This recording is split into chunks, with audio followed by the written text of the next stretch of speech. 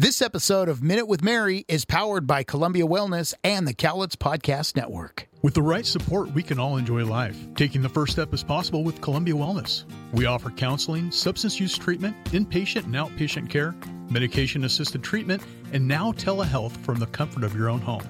Don't wait to enjoy life again. Give us a call at 360-423-0203.